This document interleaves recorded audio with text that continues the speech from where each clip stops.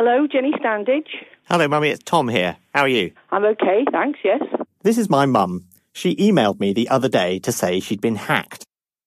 Well, I was rung up by somebody, and he said he was a BT internet man, and he said he was going to shut our internet down in order to help me to stop other people interfering. Last week, she'd been rung up by someone who said they were from her broadband provider. He got me onto the computer and got me to open stuff. They managed to persuade her to turn off her firewall and install software on her computer that they could then use to take over her computer. They wanted to get into the router, and they wanted to put security in the router for the NatWest account and for my Sainsbury's bank account. They got her to log into her online bank accounts, and they spun her some yarn about doing security checks, which was really all just a trick to get her to give them the codes that they needed to start moving money out of her account. And at that stage, they were sort of like fiddling around. They'd got control of my mouse. Right. So they'd got in and they'd got control, and I couldn't stop it. I should have stopped it much earlier than that. And they were so plausible. I can't believe I was so hoodwinked. I really can't. They told me they were trying to fix it so that it was secure. And then, of course, the bank rang her up and said someone was trying to move £9,000 to India. And did she really mean to do this? And she's ended up having to close one account and disable online banking on the other. And I had to go round like that evening and clean all the crap off her computer before she could use it again. But what would have happened if I had finished the call when he was inside the box and everything? He wasn't really inside the box. So I think they made you go and look at the router in the other room so that you wouldn't notice what was going on the screen of your computer, which was they were setting themselves up as a payee. Anyway, don't beat yourself up about it. It happens to lots of people, and it's the main thing is that the bank stepped in and nothing bad has happened, and it won't happen again.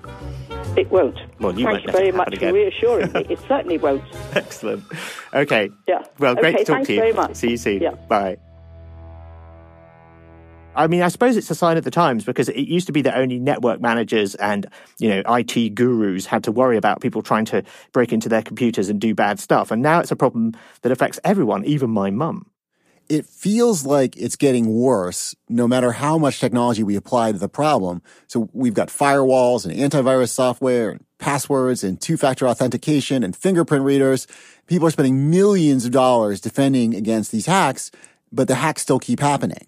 And the consequences are getting more serious. There are these big attacks where millions of people have their personal information stolen, like the Equifax hack. And then there are the ransomware attacks, which is where a virus gets onto your computer and encrypts all your data and then demands money. And unless you pay the money, it's all scrambled and you can't use it anymore.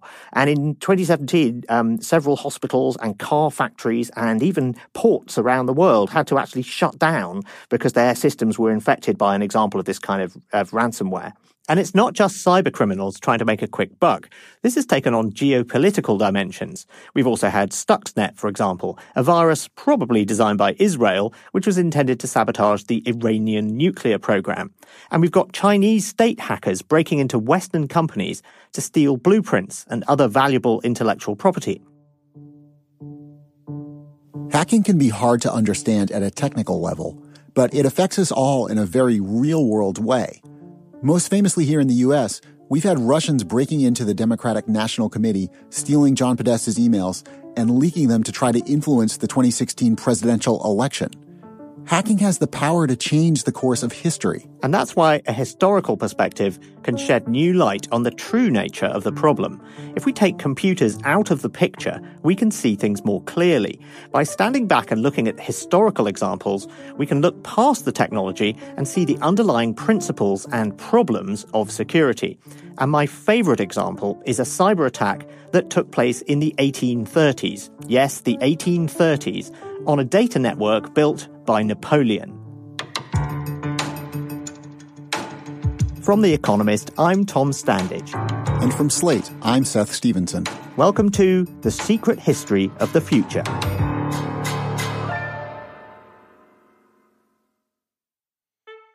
In the early 1800s, Napoleon built a national data network right across France and into Spain and Italy to speed up the transmission of secret military intelligence. It was based on a new technology invented by a Frenchman named Claude Chappe called the telegraph. Hold up. This is like what I think of when I think of a telegraph, which is wires being strung along on telephone poles? No, that comes later. That comes in the 1840s. So the first telegraph and the first technology that the word is applied to is very different. It's mechanical and it's optical.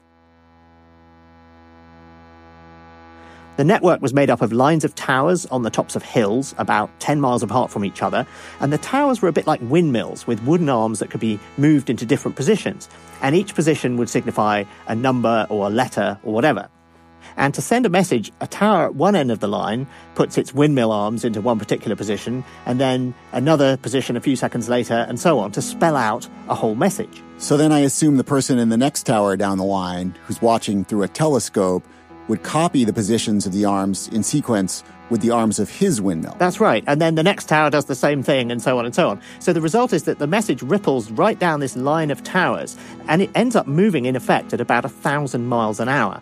And that's much faster than you could send a message by horseback messenger or ship or anything like that. So for the first time, you can send information faster than you can send physical objects. And this is the beginning of telecommunications. So now that you've got that ability to send symbols around, and you've got 90-something possible positions of the windmill arms, you can assign 26 of them to be letters of the alphabet, you can assign 10 of them to be digits, you can assign some of them to be punctuation, sometimes you might use words, and in fact, one of the things they had was a code book.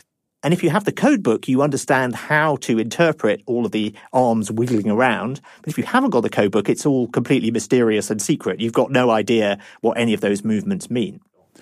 Let me ask a few questions just establishing this system. Who gets to use it? Who gets to send messages? So it's used solely to send secret military information.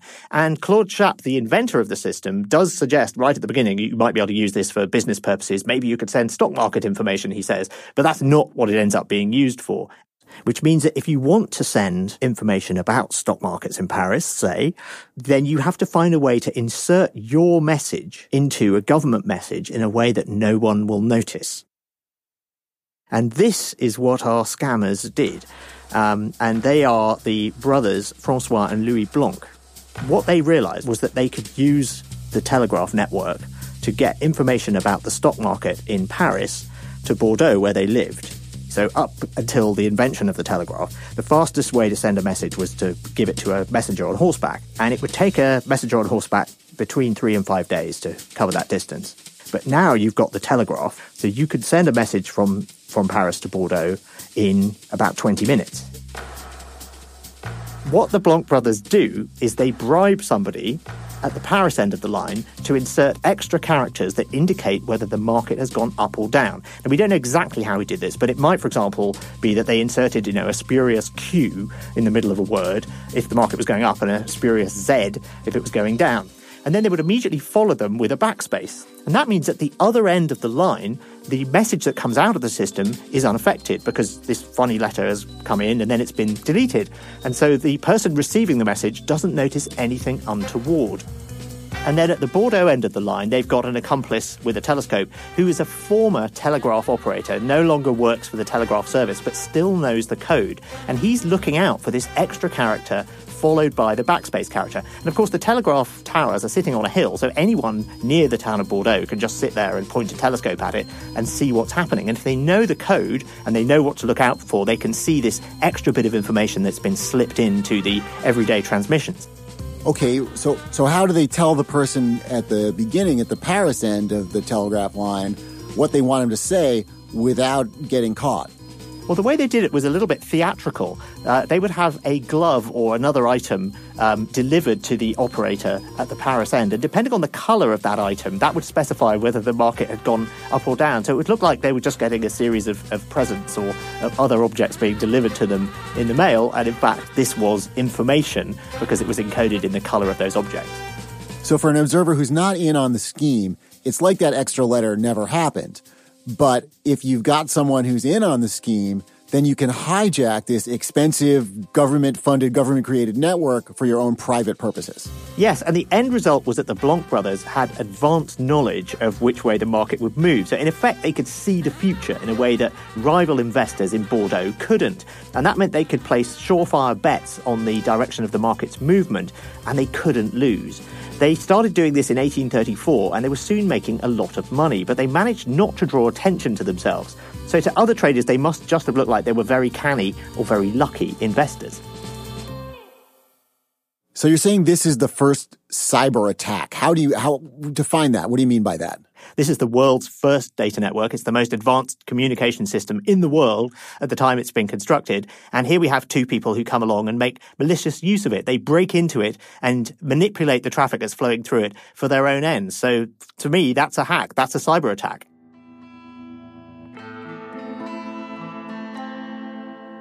It's sort of delightful that the first network in history also had the first hack in history, that attacks are as old as systems, and that any system that can be subverted eventually will be, just because the motivation's out there and people are ingenious.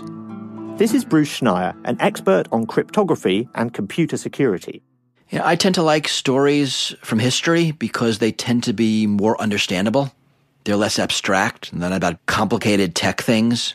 Right? This story is about windmills and telescopes and operators and simple codes. It's a lot easier to explain.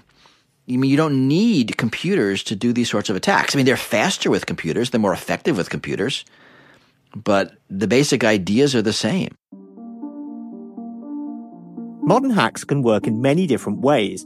Ransomware attacks, for example, involve computer viruses that automatically jump from one machine to another, scrambling hard disks and demanding a ransom to unscramble them. These viruses spread themselves by taking advantage of flaws in computer software. Another kind of attack is where human attackers exploit these flaws directly to gain access to a specific system so they can steal data and do bad things. The Russian attack on John Podesta when he was chairman of Hillary Clinton's presidential campaign is an example of another kind of attack. This didn't involve a virus spreading itself or exploiting a software flaw to hack directly into Podesta's computer.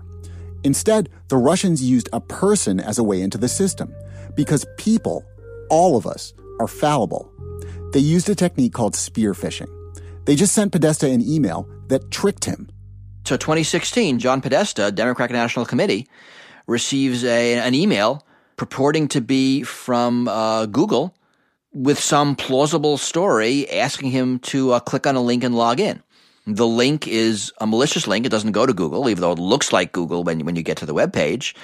He entered in his username and password and did whatever he had to do to log in, and that went to Russian hackers. And within minutes, the Russian hackers used that to log into Gmail and download 10 years of his email. This kind of attack is becoming increasingly common because it doesn't involve finding subtle flaws in computer software or building viruses capable of exploiting them, both of which are time-consuming and expensive and require deep technical knowledge. The attack on John Podesta didn't rely on there being unpatched vulnerabilities in his computer either. Instead, it targeted the weak point, where people interact with machines. So a few years ago, Rob Joyce, who back then was the chief hacker at NSA, gave a rare public talk. And what he said is that tech flaws are overrated, that the way we break into systems is through credential stealing. And a lot of that is based on human flaws. Most breaches these days have a human component. And that was true of the Blanc brothers' cyber attack as well. Their hack relied on a technical trick, inserting their own code into the telegraph data traffic, which then spread on its own, a bit like a virus. But the way they gained access to the network was by exploiting human fallibility. They bribed people who had inside knowledge and inside access to the system. And this means we need to look at the bigger picture. Sure, we need good technology, but to upgrade our security, we also need to think about the human element too. Okay, so what does that mean in practice? Well, it means we need to look beyond the way that hackers attack technology, and we need to understand how they hack people. Social engineering is basically convincing anyone to take an action that may or may not be in their best interest. This is Rachel Toback. She's a white hat hacker, which means she breaks into systems not with malicious intent, but to help identify weaknesses in security. You can think about it as hacking humans. Who are the targets? If you're trying to get into a company, how do you decide who to go after? I really go after the softest targets that I can find. So I'm looking for people that don't have a script. I could go after somebody in customer support or help desk, but they are used to denying people like me. They're used to saying, you know what, that's not in our protocol. We can't help you. So in general, I like to go after softer targets. These might be people who are within their first 90 days at the company, interns, maybe younger, and maybe aren't aware of what the protocol might be. Or I might try and go after a soft but high value target, maybe somebody like the CFO or somebody who has access to financial systems. And again, I'm going after a company because they've hired me to go after them, but a criminal is going to go after any and all companies. They're just going to spray these types of phishing emails, trying to get you to click on a link anywhere and everywhere. What are the typical sorts of tricks then? It's that sort of pretending to be clueless or ringing the help desk. What are the sorts of things people do? So social engineers hack through phishing, which is over email. They also hack in person. We can call that like an on-site attack. They'll do it over text messages, social media, or over the phone. These techniques don't just work on non-technical people like my mum. They even work on security professionals who ought to know better, as Rachel proved when she broke into a gaming company by tricking members of its security team. So what I did is I called them and I said, hey, I'm traveling from my headquarters in this city, and I want to go to your headquarters because I'm giving a talk with your team. And when I was there last, I had my talk link and it didn't work at all. It was very stressful. It actually never loaded. My presentation was just kind of in the ether.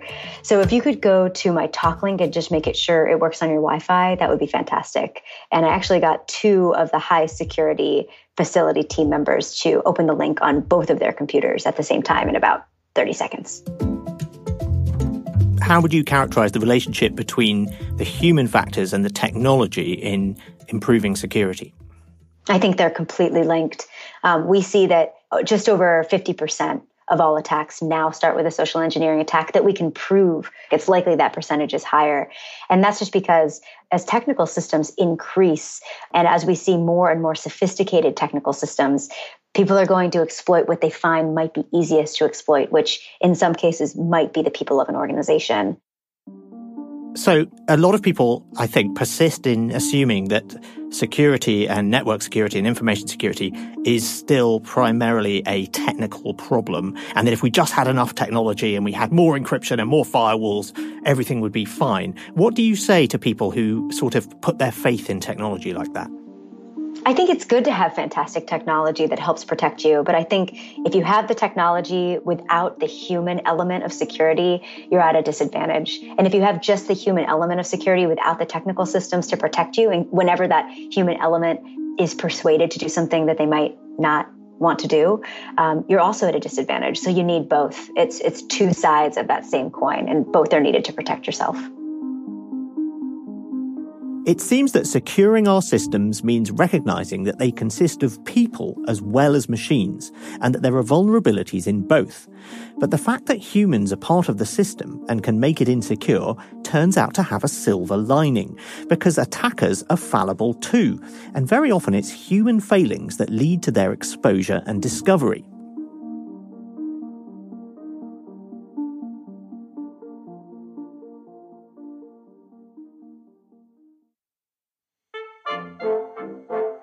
Seth, let's go back to the 1830s, the first cyber attack, and the Blanc brothers. They've got accomplices at both ends of a telegraph line, inserting and then extracting extra data in the flow of government military communications, and their hack was going really well. They were making lots of money. But surely the good times did not last forever. I mean, I can't help but think that if I were sitting next to a man at a telegraph station who every day is receiving a mysterious envelope and pulling out like a single purple glove or a single yellow glove, I would pretty quickly get suspicious that something untoward was happening. So first of all, were they brought down? Well, they were. So it all lasted for 2 years, and that's a pretty good amount of time to be exploiting a market. But then the whole scheme unraveled. And the weakest point in all of this was indeed the operator at the Paris end of the line. But it wasn't because they were being sent these mysterious objects and that sort of raised suspicions. It was because they fell ill. And the operator was worried that he wasn't going to be able to continue to do his part of the scam, so he went to one of his friends, who was also a telegraph operator, and let him in on the secret to see if he would take over. But that friend instead went to the authorities, and then the whole hack was revealed. So the Blanc brothers were taken to court, and this is where we look at it through modern eyes and we think, hang on a minute, this sounds familiar, because it turned out that subverting the government telegraph network was not a crime, because nobody had thought to make it one. So there wasn't any law that could be used against them, no way of punishing them, and they got away with it. That is the best kind of crime, the crime that they haven't even realized is a crime yet. But this is a classic example of how technology runs ahead of regulation. And so they then did introduce a crime of interfering with government telegraphs, but by that stage, of course, it was too late. It was a really clever heist until it fell apart.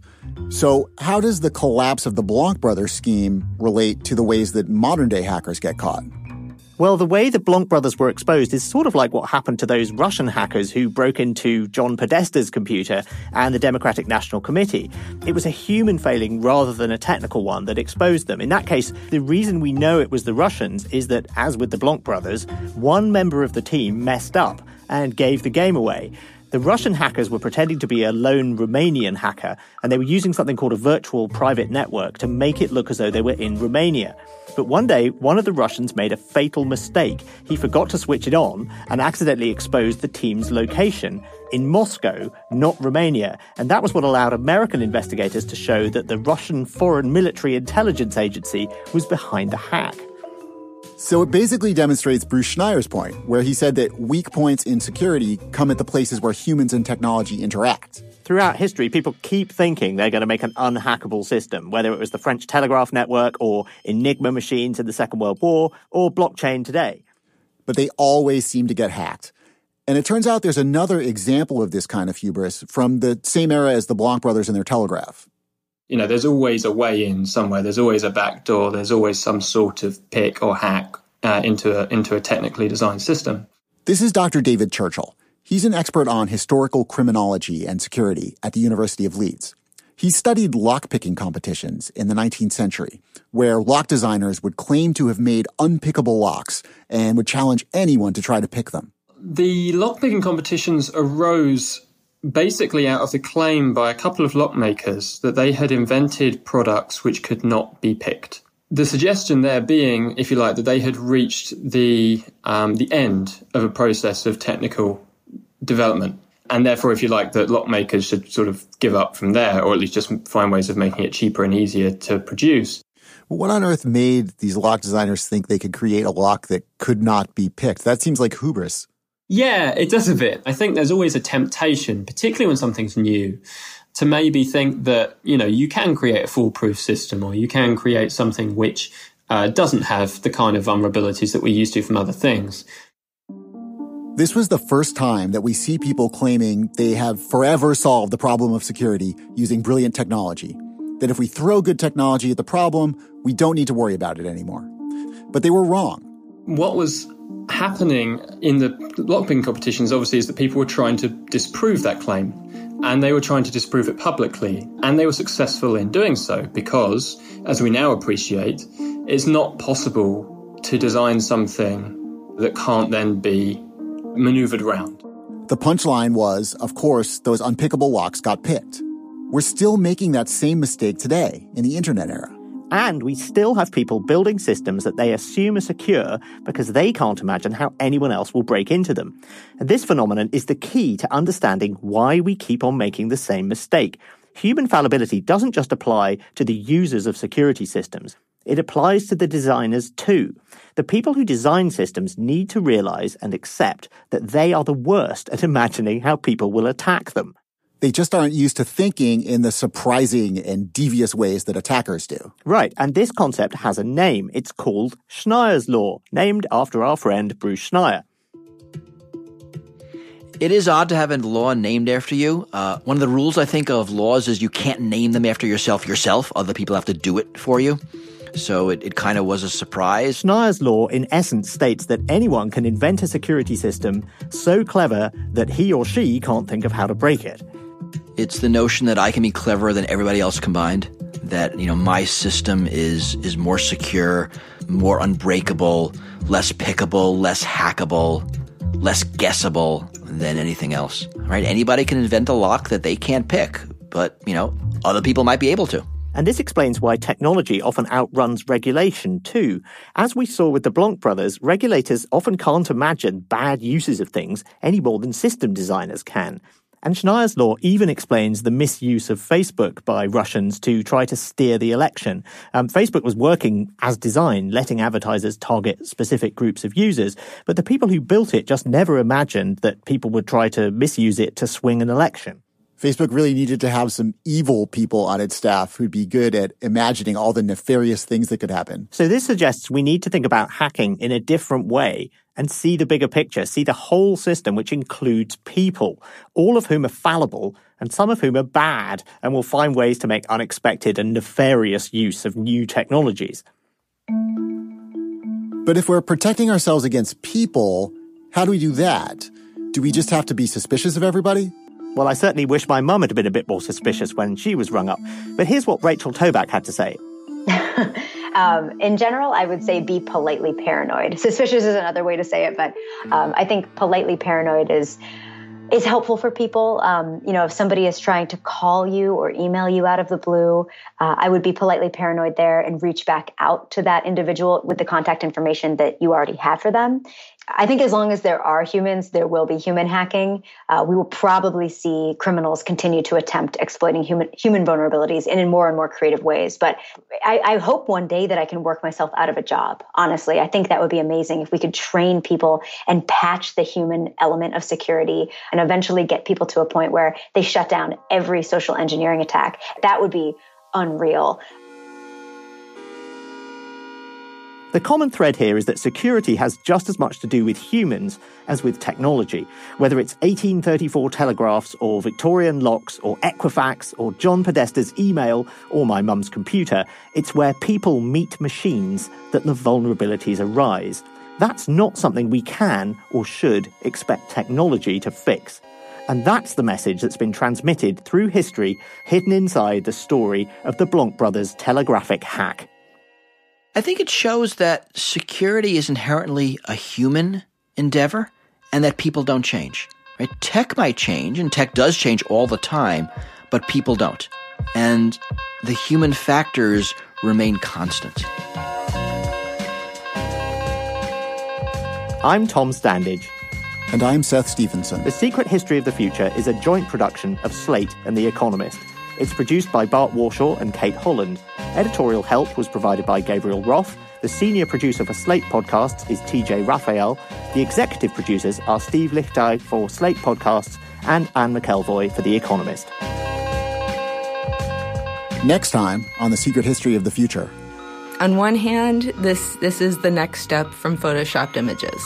That just as we had to learn not to trust photographs, now we're going to have to learn how not to trust video. The difference being is that when we were learning to not trust photographs, we had video as a backstop. I don't know what we have after we don't trust video anymore. Thanks for listening.